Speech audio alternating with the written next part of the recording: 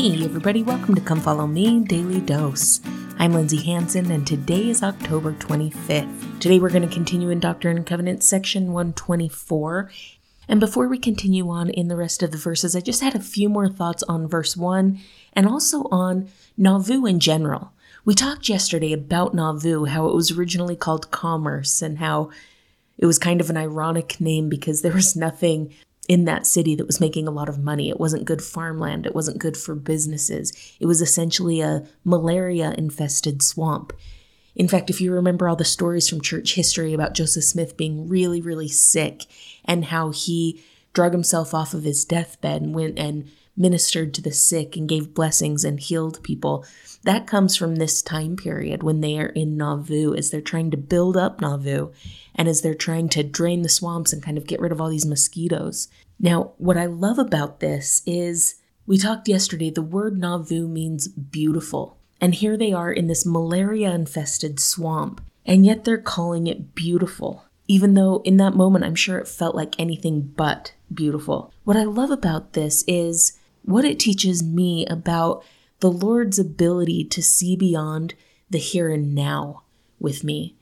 His ability to see my potential, not necessarily who I am right now, but he's able to look past who I am right now and my mistakes and my flaws, and he's able to see me for who I can become, the potential that I have inside. Just as Joseph Smith and the Lord was able to look at this malaria-infested swampland and see it for the beautiful city that it could become, our Father in heaven is able to look at us in our imperfections and in our weaknesses and see who we are as children of God and all the potential that we have.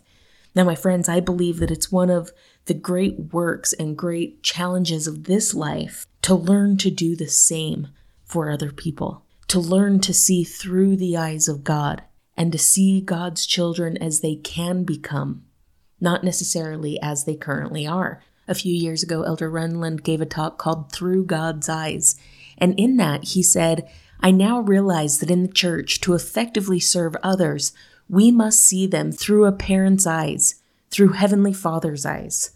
Only then can we begin to comprehend the true worth of a soul. Only then can we sense the love that Heavenly Father has for all His children. Only then can we sense the Savior's caring concern for them. My friends, just like Joseph Smith and just like the Lord saw potential in commerce and was able to look forward with faith and call that swampland Nauvoo, or beautiful, our Father in heaven sees us with perfect eyes. Yes, He knows our faults. Yes, He knows our failures. Yes, He knows our weaknesses. But He's able to see us beyond those things. He's able to see us with all the potential that we have, all that we can become. And He wants us to see His children in that same way. Elder Uchtdorf once said, our Heavenly Father sees our real potential. He knows things about us that we do not know ourselves. He prompts us during our lifetime to fulfill the measure of our creation, to live a good life and return to His presence. Sister Stevens says, God never loses sight of our eternal potential, even when we do. I'm sure, especially in the beginning, especially when they're all infested with malaria, that the saints and even Joseph Smith lost sight of the beautiful in Nauvoo. But God saw, and He knew, and He understood what that swampland could be. For us in our lives, we might lose sight of our potential, of our beauty, of the things that we could do and become. But my friends, I testify that our Father in heaven never loses sight of that within us. He sees us for all the good that we can do. He sees us for all the good that we can become, and He desires that we see His children in the same way. Now, going on, I just had one other thought about verse 1. If you'll remember, in verse 1, the Lord says to Joseph Smith, I am pleased with your offering and acknowledgments which you have made, for unto this end have I raised you up, that I might show forth my wisdom through the weak things of the earth. Now, we talked yesterday more about the last part of that, about how the Lord knew Joseph Smith's weaknesses and used him in miraculous ways in spite of those weaknesses. But I wanted to talk for just a second about the very first part of that verse. The Lord said that He was pleased with Joseph Smith's offerings and acknowledgments. I think that that's really important to recognize because our offerings, even though they might be imperfect, are still beautiful to the Lord. Our efforts, our willingness is beautiful to the Lord, even in their imperfections. Even when our efforts feel like malaria-infested swamplands, the Lord is pleased when we put forth that effort and when we try. He's grateful for the efforts that we make. Again, this reminds me of the widow's mite. She didn't have much, but she gave all that she had. She put everything that she had into her offering. And my friends, you and I, when we make an offering to the Lord, when we reach out in service and in love, when we do our best to fulfill our callings, even when we fall short, even when we fail, even when our efforts are imperfect, we can have faith and trust that the Lord is pleased with the offerings that we make, because those offerings are coming from our hearts and because the Lord loves effort. President Hinckley once said, "Please don't nag yourself with thoughts of failure. Do not set goals beyond your capacity to achieve. Simply do what you can do in the best way you know how, and the Lord will accept your effort." I love these words where the Lord says he is pleased with Joseph's offerings. Were they imperfect? Yes. Were they weak, according to this scripture? Yes. But if the Lord wanted perfection, he would have done it himself.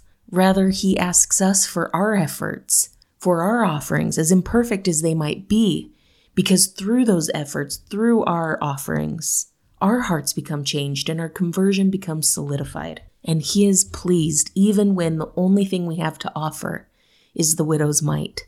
He's pleased when we give that to him. Okay, so let's take a look at some more verses here. In this section, the Lord is going to command his people to make a proclamation to the kings and to the president-elect and to the governors of the nations. He wanted his people to proclaim the gospel to them.